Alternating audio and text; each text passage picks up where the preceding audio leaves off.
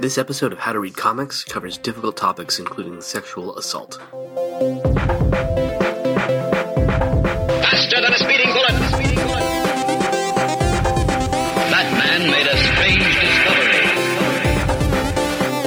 discovery. Briefly, they were subjected to sound in the higher frequencies and they fainted. And now, back to the adventures! Hello, everybody. Welcome to How to Read Comics. I am your comic book newbie, Nick. And with me this week, as always, is my tempura battered friend, Jason. Hey. How's it going, Jay? Good. How you doing? Good. Oh, tempura battered sounds so much more terrifying than it did before. Yeah. Well, it's got a whole new, with the world of manga, nothing is left off the table. And we will get into why that statement just is actually more normal than you would think. So today we're talking about Japanese manga, and this is the second podcast talking about manga. We had a kind of general overview podcast that you've hopefully already listened to. If not, please go back and listen to that. We assigned some reading that we're going to jump into today. And today we're going to be talking about four series of manga: JoJo's Bizarre Adventure, Ode to Kirihito, Lone Wolf and Cub, and Akira. We're going to dive into those books in general and some of the themes that we saw across those. And quick show note, we also previewed that we would talk about Otherworld Barbara. We're not going to be able to talk about that on this episode due to shipping issues and Amazon not getting books to everyone. We ran into a lot of that on this particular episode. So my books had to be returned to the library before all of Nick's books had come. And so we won't necessarily be looking at the books in front of us in the same way we have with past episodes. So we're going to lose some close reading, but we will be able to give a much closer look to Otherworld Barbara in just a few weeks. So this is the second of at least 3 manga episodes. Yeah, it's a very, very large subject, and it's, for lack of a better term, it's a very foreign subject when it comes to comic book reading, both in the fact that it comes from Japan and the way that they're put together and the subject matter and the breadth of manga in general, it is just different. It's different. Yeah. It's a different comic book reading experience. And I guess that we can jump headlong into kind of like my Actually, if I can interrupt you real quick, Nick, I've got a quick question for you, which is this is your first kind of interaction with manga, what we've done here. So I'd love to know just what's your take? What are your feelings, since I didn't prepare you too much for it? Yeah, Jason being a good friend, he just said, here, let's read these books, and you just throw me headlong into the deep end. So with manga, my vocabulary, my experience with comic books isn't really deep already, but reading Western comics seems a little bit more intuitive to me. Reading these books, these manga series, there was some adjustment for sure with reading it and understanding kind of the candor and the speech. Obviously, they're all translated from Japanese, so it's a little different. That way, just the phonetic reading of everything. But there's definitely a different feeling when it comes to these books. You get this feeling that these series are speaking to a certain group of people. Speaking to a specific audience versus kind of being mass market appeal. Maybe I'm wrong on that. I think another way to put it is just that they're speaking to an audience and you are not that audience. That's exactly it. Not to say that not to say I didn't enjoy some of it. I really enjoyed reading Akira. I'm probably more in line with the audience that it was going for, as far as, what I like to read. Right. Sci-fi and stuff like that. But still, again, I think that comment is perfect. It's written for an audience, and I'm just not quite that audience for some reason. Right. And that's kind of the general feel that I get when I'm reading these. And I think there's a lot of reasons for that. The big one being that you did not grow up in Japan, so you don't necessarily have all the access to that culture. or those cultures, as we'll see. It's not necessarily a monoculture. There's a lot of different genres within manga. Manga is not a genre any more than comic books are a genre. There's a lot of places you can go with it, and I think the medium of manga, I don't know what we could call it, the kind of almost dialect of manga, has a lot more genres in it than Western comics, and we saw some examples today. So without further ado, maybe we should just jump in. Yeah. I'll just kind of give a quick summary of each. JoJo's Bizarre Adventure follows a main character named JoJo. His adventures are bizarre. There's not much more to it than that, other than JoJo has an arch-villain named Dio. Dio and JoJo are constantly at odds with each other. We'll dive into some of the weirdness of that in a moment. And the whole thing is pretty over the top. I think you described it as Indiana Jones meets Cthulhu. There's definitely some of each of those feeling there. Indiana Jones meets H.P. Lovecraft, but just not in any real sense of, like, not hitting the center mark on either of those things. Right. Picking up on some of the more minor themes of each of those. Yeah. And then jamming them together. Ode to Kirihito is our next one by the manga god, the person who did more for manga than anyone else. He's been compared to Walt Disney and Stan Lee. And in Japanese culture, he's almost a combination of the two. And so he's a pretty big deal. So we read his book, Ode to Kirihito, which follows a doctor who is researching a disease that turns people into dogs. Then he contracts the disease and uncovers a large conspiracy. Yeah, there's other stuff, including a woman who gets battered in tempura. But we'll get to that as we move forward into some of our themes. And I should be mentioning the publication dates on each of these. JoJo was first published in 2001. First published in collected in 2001. First published in Japanese in 93. Kirihito was 1970. Lone Wolf and Cub also 1970. And Akira is 1982. So we're doing them a little bit out of order. All right, so moving on in our order again, we're on to Lone Wolf and Cub, which is just a really important series written by Katsuo Koike and illustrated by Goseki Kojima. It is this really cool samurai book, feels like a Western in a lot of ways, and it follows a main character, the eponymous Lone Wolf, and his child, the cub. They, of course, have actual names, and we learn them slowly throughout this. But it's a very different book in that it's very episodic. Each issue is self-contained, and you get a nice little story. And then slowly, you learn a greater story about them, which is kind of a nice way to do it. Then finally today, we'll be talking about Akira. Akira, another really important book in kind of the history of manga. Often considered one of the best mangas, and we only read volume 1. Yeah, it's a big one. I think we should sit down and watch the anime at some point because it is awesome, and was directed by the creator of the manga, Katsuhiro Otomo. Yeah, it's pretty amazing. Just over the top action, sci-fi, conspiracy, future dystopian world. And then lots of teenagers doing drugs. That about sum it up? That's about it. Yeah.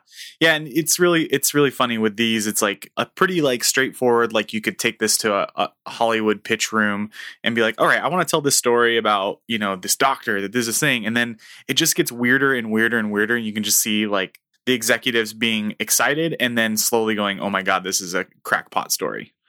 Each one. Yeah. And it just, that's kind of like the general sense I get a manga in my head. It's like a really tight, really good story. And then it just kind of like fades around the edges.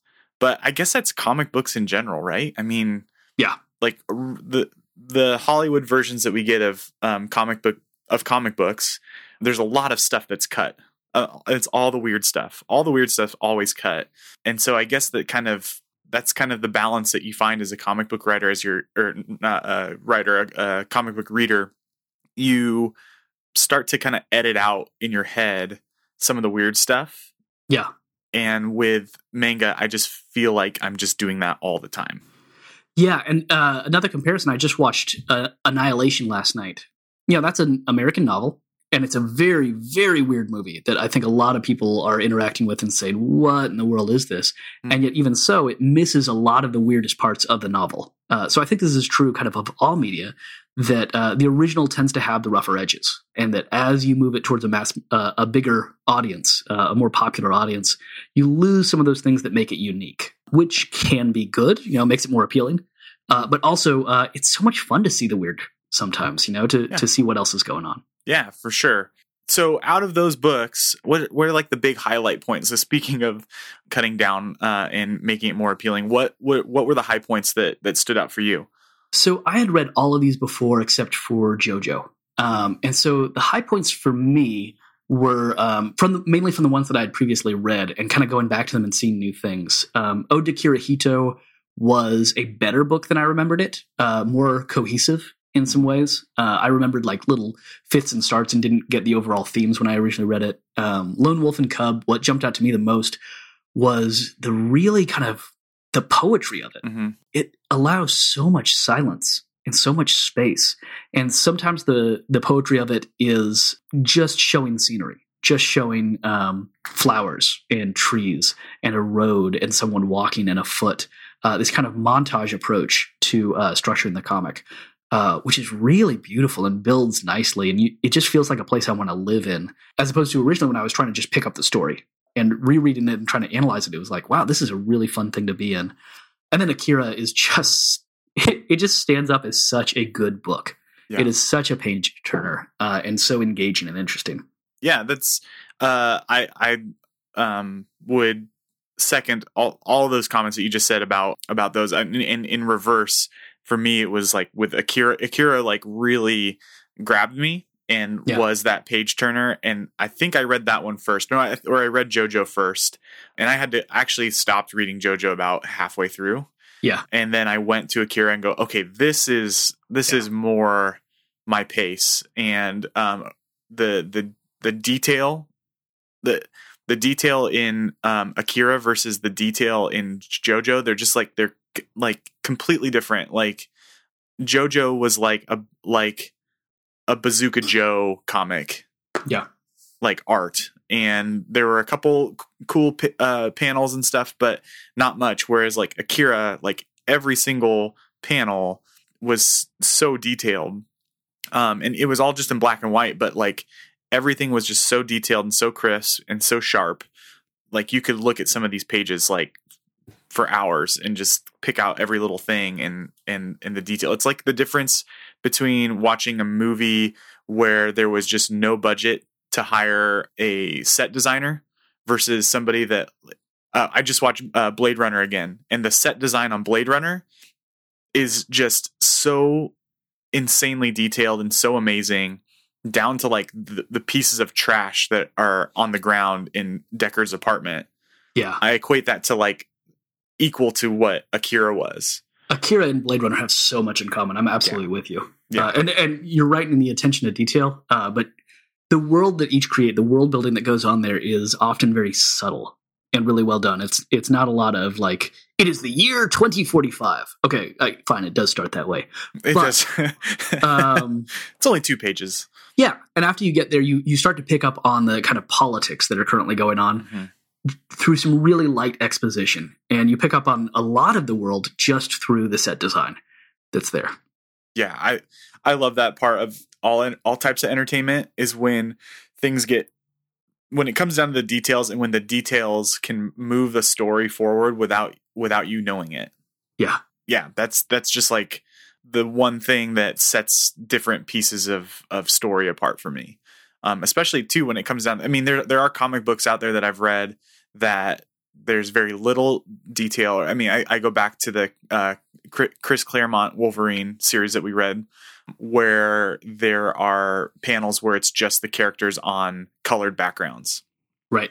But it's very thought out, and it was void of a background for a reason. So that kind of stuff moves me in one way, and it's either it has to be very stark for a reason or very detailed for a reason. It's just got to have a reason behind it. And with manga, I've run into this issue of it feeling like it needs to be a long story. Yeah. And I just didn't know. I guess that brings me to one of my bigger questions about all these books is why do they have to be so long? Yeah.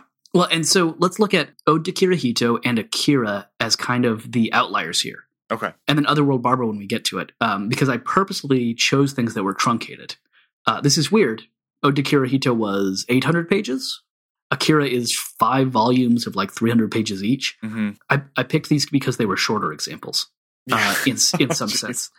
Yeah, I think JoJo goes out for a long time too. Yeah, Lone Wolf and Cub has 28 volumes.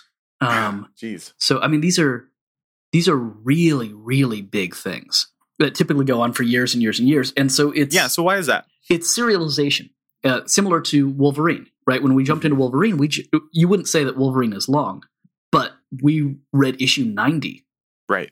I mean, so clearly it is long. It's just that we hopped in one place and didn't assume that we were supposed to read the whole thing.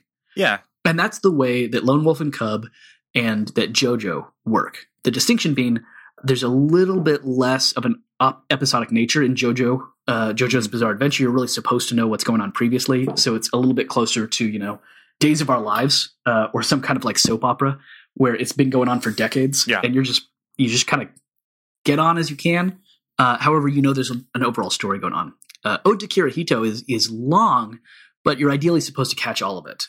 Same with Akira. They're long, but you really can't jump in the middle. There's too many moving pieces. Yeah. And one of the reasons for this is Lone Wolf and Cub and JoJo's Bizarre Adventure were both published originally in anthologies. I'm not sure which of the other ones were. I don't believe Akira was. Mm-hmm. Oh, yep. Akira was as well. And Ode to Kirihito, let me check real quick. Looks like, yes, it was as well. All of these were published originally as anthologies. And so in an anthology, this is the comparison I'd make is to, again, to connect it to Wolverine. Weapon X came out in Marvel Comics Presents. Mm-hmm. And Marvel Comics Presents would have, a 30-page issue, but only 10 of them would be one story. Right. And there'd be 3 stories kind of going on simultaneously. These are much longer things. These are, 200-page magazines where you're getting 25 pages at a time of your story. And then lots and lots of different stories, close to a dozen different stories per issue that you may or may not be following that didn't necessarily start at the same time and stop at the same time. Yeah. But it's a kind of a nice way to just get involved instead of going to the comic shop and saying, okay, so what's good this week? You just subscribe to a comic book magazine that you get this anthology, and every month you get another issue. So a just kind of a different publishing style leads to that. And it's weird to think of this because we think of our way of publishing as natural. Yeah. But there's a material basis for all of this, right? Yeah. And so why is this mostly in black and white? Well, it's because these anthologies were typically published in black and white on newsprint, as opposed to the glossy paper that we see ours in. And that leads to some other things. If you can't use color, what do you use to show off some things? And so there's some more cartoonishness in the ways that the characters are presented to compensate for that. The cross-hatching in the backgrounds where you'll just have lines and lines and lines showing movement. That in some ways compensates for a lack of color. But it's interesting to me that a lot of times why is manga so long? Because newsprint is so cheap is kind of the roundabout way of saying that. Huh. And that was just like a natural evolution of publishing style and history. Exactly. And it's just that's how they did it in Japan. And so that's interesting. Okay. Yeah. So, whenever we talk about European comics, it's going to be a very different conversation because American comics used 4-color process and European presses used flat color, meaning you could use just about any color you wanted. And that's why you go over to Tintin, and there's just a huge range of color, and color is used in really beautiful ways. There's like whole monochromatic themes where you can't do monochromatic in Western comics because there's only one blue. Gotcha. You can't use 10 different kinds of blue to show kind of a different level of depth. And so even though by, I believe, the 70s, they'd moved away from that, they're still influenced in American comics by the 4-color process. Yeah, it's amazing that that the material nature of comic books is what actually formats comic books. We talked about this a little bit when we talked about digital comics a little ways back. Is as you change the medium, you changed the way you can tell a story. So Yeah. That's interesting. That's very good. And then I'm guessing too, we talked about this a little bit in our last manga episode, but the fact that there are so many different subjects of manga, it's just because, again, I'm guessing newsprint was cheap and anybody could get published if they had a story that they wanted to crank out in a long format. And I mean, I guess the other question that I had when I was reading this were the age of Western comics in years versus the age of Japanese comics in years. I know we went over that number last time, but let's repeat it though. This is a really tough number to put your finger on. In some senses, if you go back to woodcuts, Japanese manga go back to like the 13th century. They certainly had more of a presence throughout the 19th century than American comics did. At the same time, there's this huge boom just after World War II. And a lot of that boom has been historically coupled. There's this great American reading of it where you say, okay, and then the American GIs were there and they showed the Japanese their comic books, and then the Japanese said, oh, okay, I'll imitate that. And that's really not accurate. The Japanese had an ongoing field of comics called manga that had already existed for decades, if not centuries, depending on where you want to kind of draw that line. But, shoujo, for example, as one big mega genre with many genres underneath it. Shoujo is the girls' comics. We read Otherworld Barbara. We'll be reading it for our next episode. But that also includes Sailor Moon, and it also includes lots and lots of other romance comics with its own kind of interesting things. The shoujo as a genre or a meta genre goes back to the first decade of the 20th century. So this was really well established before it felt that U.S. influence. Now, there certainly was a U.S. influence, particularly with Osamu Tezuka being influenced by Walt Disney. And so that happened throughout the 30s and 40s. And that's just more of, hey, this is popular in the West, or this is popular worldwide. Let's get on the train, or let's revamp what we've already been doing or remarket it. It's not like, oh, hey, that's a good idea. We should make, cartoons. It was more of, the world is ready for this. We've been doing this for a long time. Let's do this more. Well, what Tezuka was particularly interested by with Disney was kind of the expressiveness of the characters, and that Mickey Mouse is so identifiable through those facial expressions, through the gestures and things like that. And so he took that on with Astro Boy during the 50s, and that was where that influence was really felt. And so why do anime characters have big eyes? And the answer is because Mickey Mouse does in some ways. That's part of the connection there. And then the connection comes back around throughout the 80s and 90s, where you see Western comics taking on more manga influences in very deliberate ways. So there is a cross-pollination there that's interesting, but it's not in one direction or the other.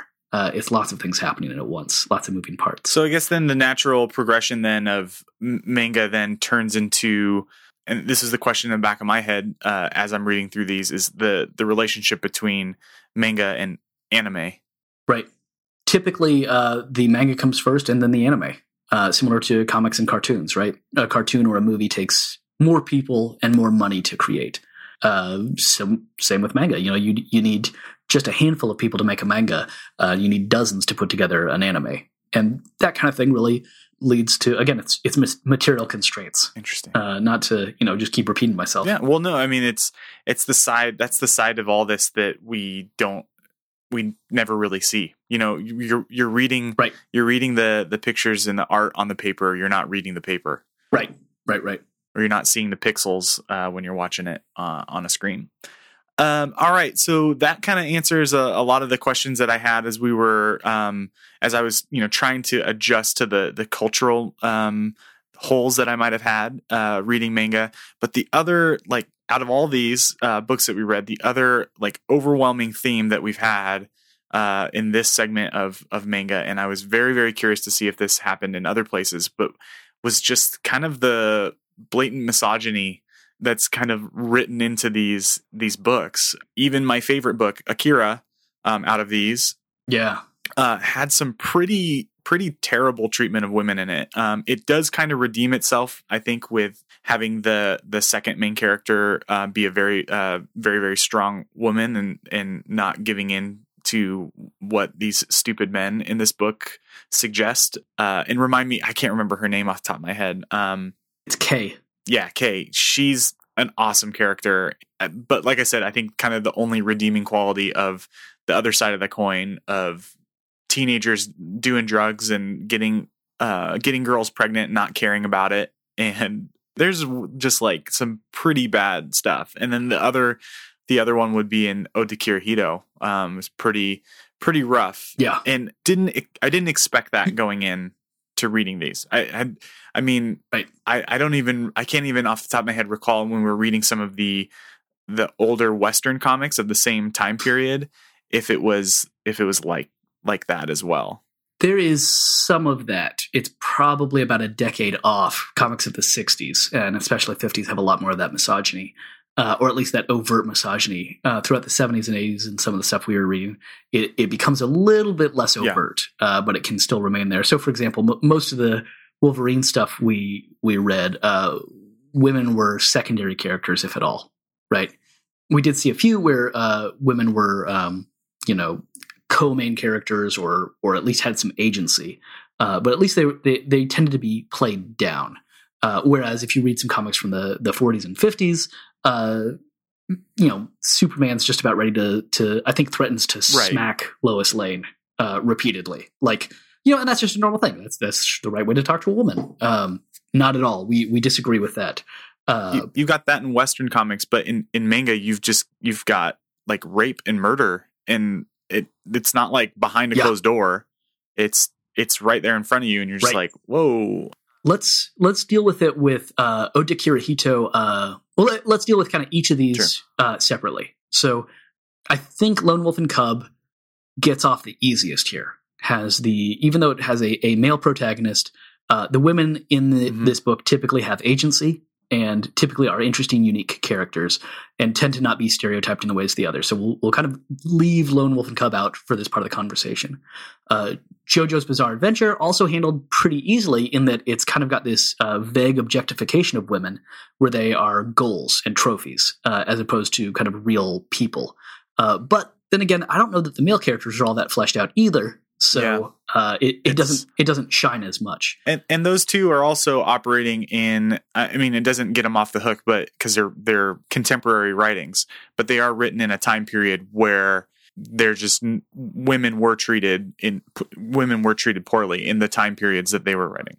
Well, JoJo's Bizarre Adventure is 93. It may be taking place in the past. It's depicting a past. Yeah. Right. That's what I mean. The story is taking place in the past where that would have been normal. And that's the next question, is to talk about to what extent is the creator giving the characters a pass. And I think JoJo it's a little bit difficult to figure that out, again, because it's not necessarily historical. It's set in history, but it's so goofy and over the top that you're not like looking for historical accuracy.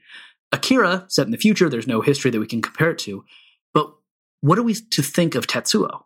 Are we to think that he's a rake and, boys will be boys?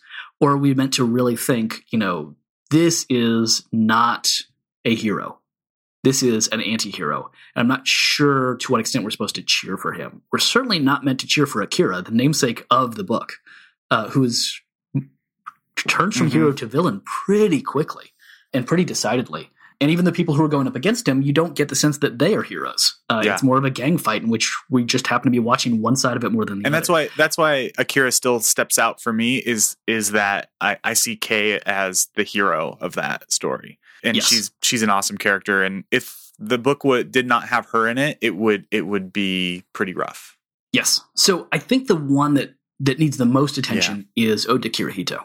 So in Ode to Kirihito, there is a lot of sexual assault, much more than I recalled. That's not good. And it's pretty troubling, especially coming from Osamu Tezuka, who is, the leader of manga, and so setting the tone in a big way, and can be in some ways filled in for all of manga. And Osamu Tezuka, a creator that I really, really like. And I think that we should divide it between a few things. One, using sexual assault as a plot point, something to drive the main character forward. This is, in a sense, making light of sexual assault. I believe we saw some of this in Lone Wolf and Cub as well, probably treated a little bit lighter, and so it didn't jump out to us in the same way. But this is the example in Ode to Kirihito, is Kirihito's wife, not his fiancée, but the woman he marries in the town of Daggoddale, her name is Tatsu, and really interesting interactions with her early on. She has sex with him to protect him from the village, because once they have had sex, he is then part of the village.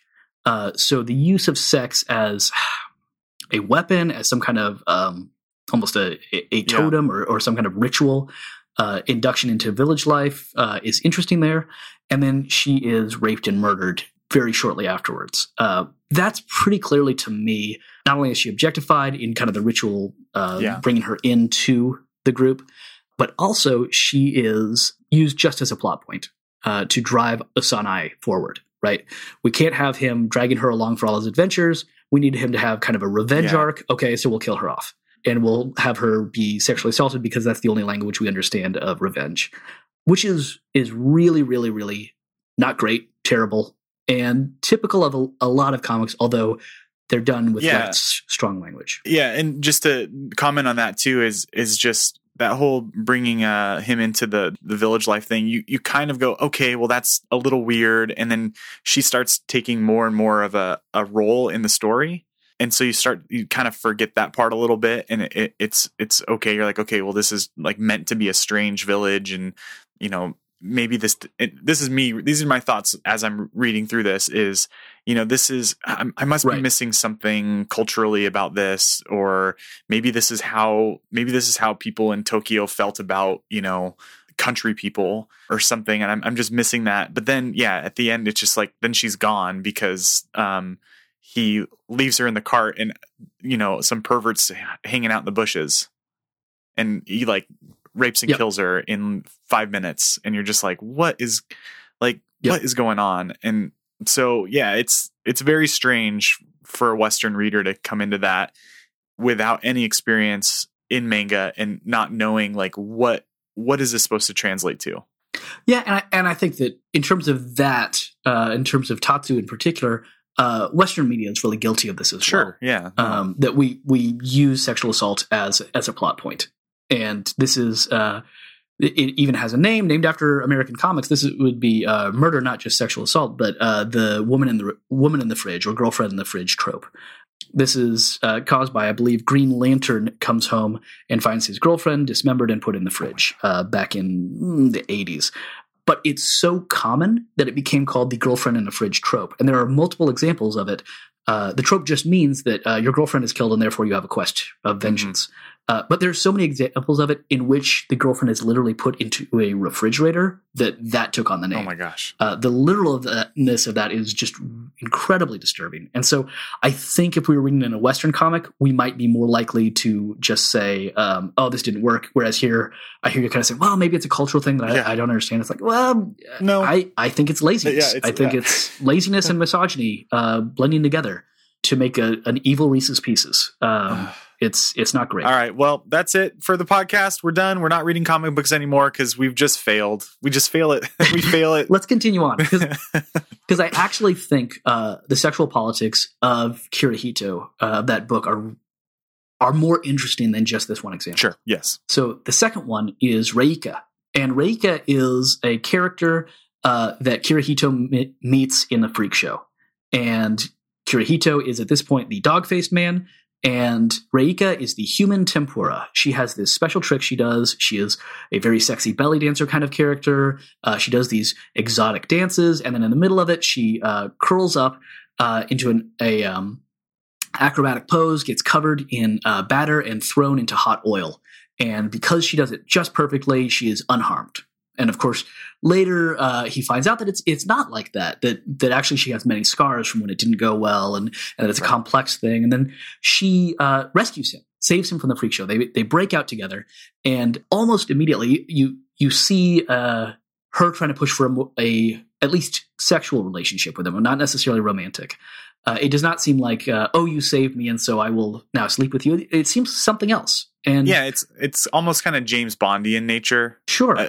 Kind of, anyway, that's kind of where I was going. Like, this is okay. Yeah. But again, it takes more of a turn because he rebuffs her advances, and immediately in the next time she gets a chance, she handcuffs him to a table and tortures him and sexually assaults him. And it turns out he's not the first victim, and that he only breaks out because of some work that a previous victim had done. So she turns into kind of a serial killer character, which is not something you saw going at all. And then I think we get the key to how Kirihito deals with sexual assault. Kirihito as a character does not, he doesn't try to kill her. He doesn't, say, we're done, I'm leaving. He tries to get her help because he's a doctor. And he says, there's something wrong with you. And that's a really interesting moment because the whole book is about disease and about the ways that we do not talk about disease, particularly diseases that turn us into animals. And I think in a sense, that might be the key to the entire book, which is that the book is not about turning into dogs. It's about mental diseases. It's about mental illness and the relationship of sexual assault to mental illness. And so sexual assault in that sense is not necessarily just a side story or a plot point, although I think in the case of Tatsu it is. Yeah. But with Reika as a character, and then the other main character that we'll need to deal with there is Urabe, Kirihito's friend, who sexually assaults Kirihito's fiancée and his patient Helen. And the way it's dealt with, I mean, he gets headaches, he has these kind of psychotic break kind of things. It's clear that Urabe has a mental illness, and that does not absolve him of his actions. I think the misogynistic treatment there is that Itsumi, Kirihito's fiancée, feels guilty. Yeah, it gets put on her. Yes. And Urabe contributes to that in that he says, I can't believe I'd betray Kirihito like this. No, you raped a woman, a human being. That's the person you betrayed, not her owner, right? Her fiance. Right. And so there's a deep misogyny that's betrayed there. And I don't want to gloss over that and absolve Osamu Tezuka that at the same time, I do think there is something he's trying to talk about, maybe he doesn't do it well, about mental illness and trying to talk about it in the same ways that we talk about other illnesses. And that connects back to the conspiracy of silence around the disease. Yeah. And then on the outside, the worldwide conspiracy of this disease spreading and them trying to keep it under wraps, you figure it's a racial thing. Right. Initially. And then it turns into, anybody can get this. Yes. So you kind of get the feeling like they're talking about, maybe they're talking about AIDS, or they're talking about, these diseases that are tied to a time and place, or seemingly to a race or a group of people. And the book is trying to break down that barrier. It breaks down that barrier pretty overtly, having people turn into dogs and go, these are people too, right. But then it only breaks that away to give way to what you were just talking about of, these issues of mental illness. So it's kind of like a twofold approach to trying to deal with these. It's good that we're discussing it, because reading it though, I don't feel like it comes off that way until you get to discuss it. Right. Because it just comes off as, number one, it's an old, reading it now, it's an older comic book, 50 1970, years? Yeah, almost 50 years old. It's got that tinge of, this is old, this is outdated. They deal with women poorly. You kind of write it off as just old way of thinking and an incorrect way of thinking. Yep. So it's good that we get to discuss that, because otherwise you just kind of write it off as like really bad storytelling. Yeah. And I think you brought up race, which is really interesting here. And I think is kind of in some senses, it's the rare case where it's like, well, it'll be easier just to talk about race. Like, no, that's a huge issue. No, we can't just kind of gloss over this, but it actually deals with race, I think, more directly. And that gives us an easier place to kind of study it and study both what Osamu Tezuka is trying to do and also his clumsiness with it. That's a perfect word for it. Clumsy. It's just kind of clumsy. It's like, okay, here's the goal is to say, hey, everyone's the same. We're all people here. Right. And it's just like tripping over his feet to get to that point. Yes. So first, Mon Mao is only infecting people from this small village. And there's this kind of xenophobia, hatred of the rural hayseed character that's happening there, where Dr. Osanai, Dr. Kirihito, is the only one who really cares about these rural people and sees them as human beings. And that's why he interacts with them. At the same time, they're portrayed as a almost incestuous society that hates outsiders, and they fall into some stereotypes. Next example we get is when Urabe goes to South Africa, and we have this female doctor that he meets, and she's incredibly racist. She's white, and she says that she considers Urabe Caucasian, that Asian is the same as Caucasian because it's not black, and he has this really interesting reaction of like, oh my gosh, you're so racist. Like, you have no idea how racist you are. That is not a compliment for me to be called white. And also, wow. At the same time, she is portrayed in this over-the-top cartoonish way of whiteness. She's a giant. Her eyes are far too broad, wide open. Mm-hmm. She has incredibly large breasts.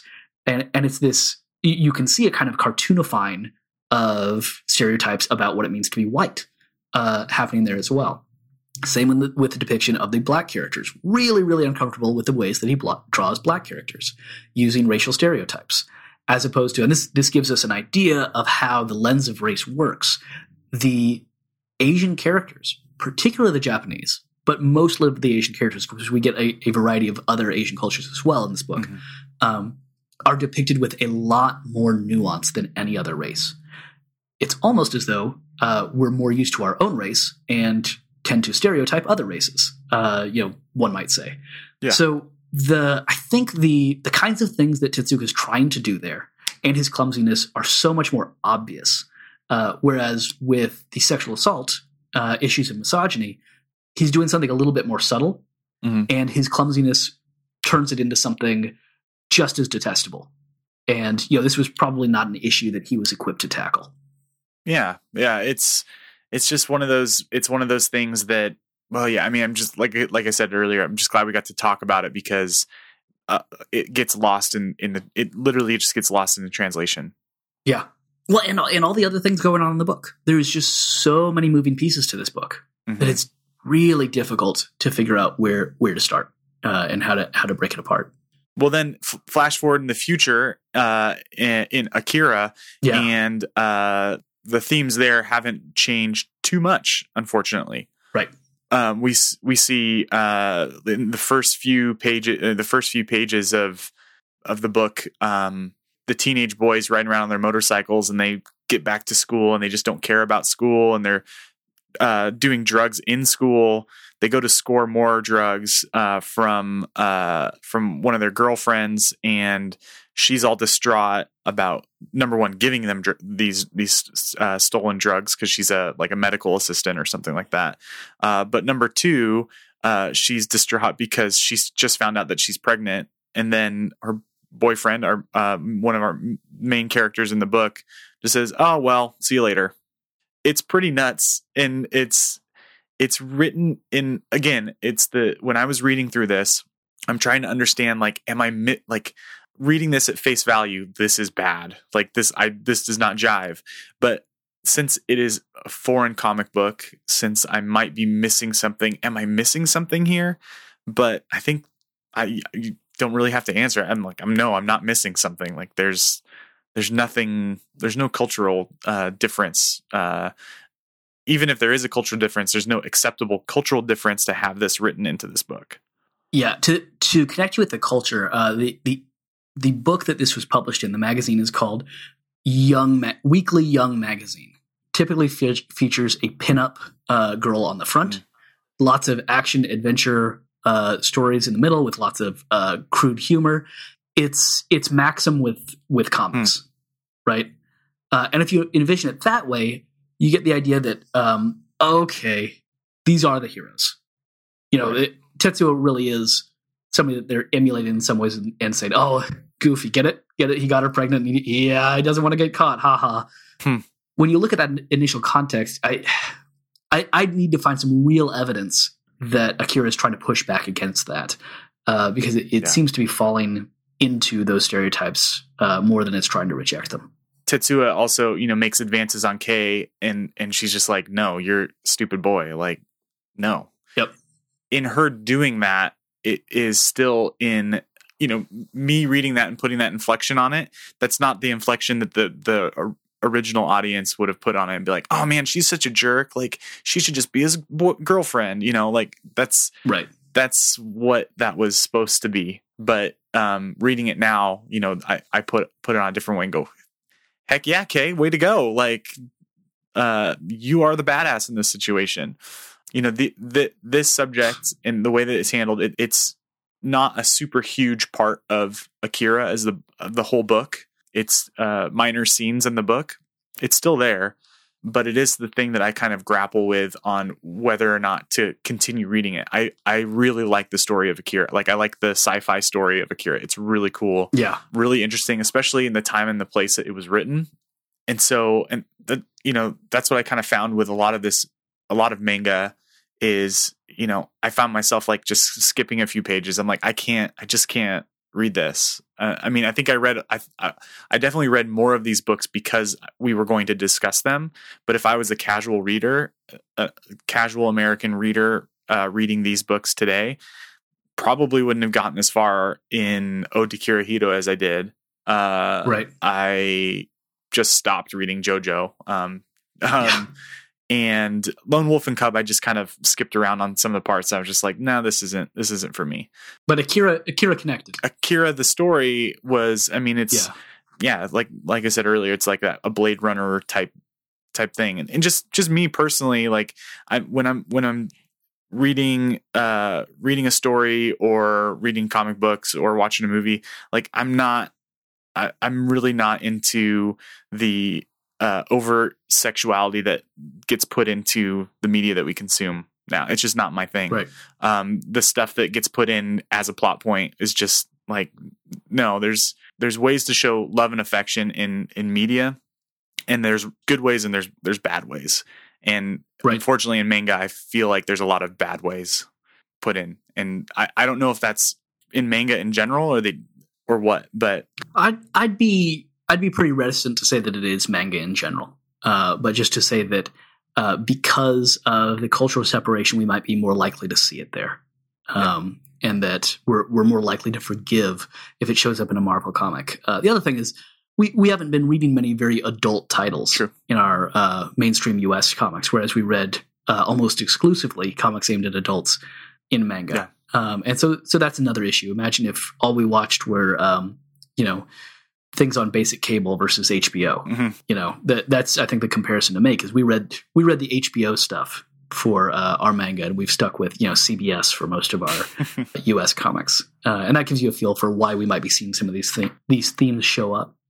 One last thing I wanted to mention about this is just talk about situating ourselves, two straight white men reading comics that are not from our culture, and also trying to talk about sexual assault. That we are not ideally suited for that. And I wanted to make sure that we realize that it's important for us to talk about it. That's great. I'm glad we're doing that. And yet, one of the things we'll be working on in the future of this show is trying to get more and more different voices on the show, particularly women. And so there's some guests that I'm reaching out to now, and hopefully we'll see that in the future, particularly when we talk about Otherworld Barbara. I'd love to get somebody who cares about shoujo talking about that, because I think it's just such a weird, cool book that involves the history of shoujo in some interesting ways. Sweet. But yeah, not just when we're talking about issues surrounding women, but actually when we're talking about just about anything. So I think that's just a good note for now, is that, we're aware of that. Yes, that critique is completely correct. And we're going to work to remedy it. Yeah, it's the world that we're in today, it deserves that. And so it's great to be able to look back and learn from what's been put out into our culture. And like I said, learn from that and grow and move forward. So, excited to talk about Otherworld Barbara next time that we meet. If you're listening to this and you'd like to get in on the conversation, please reach out to us. You can get a hold of us at the Overthink Podcast Network. Just Google Overthink Podcast and send us an email through our website there. And hopefully we can connect with you and get you on the podcast or just have a great conversation. So with that, we're going to be reading Otherworld Barbara. Any other manga that we may not discuss, but you would recommend, Jay? I would just take a dip to shoujo, because this is one of the big areas that we did not discuss, which is manga typically aimed at high school age girls.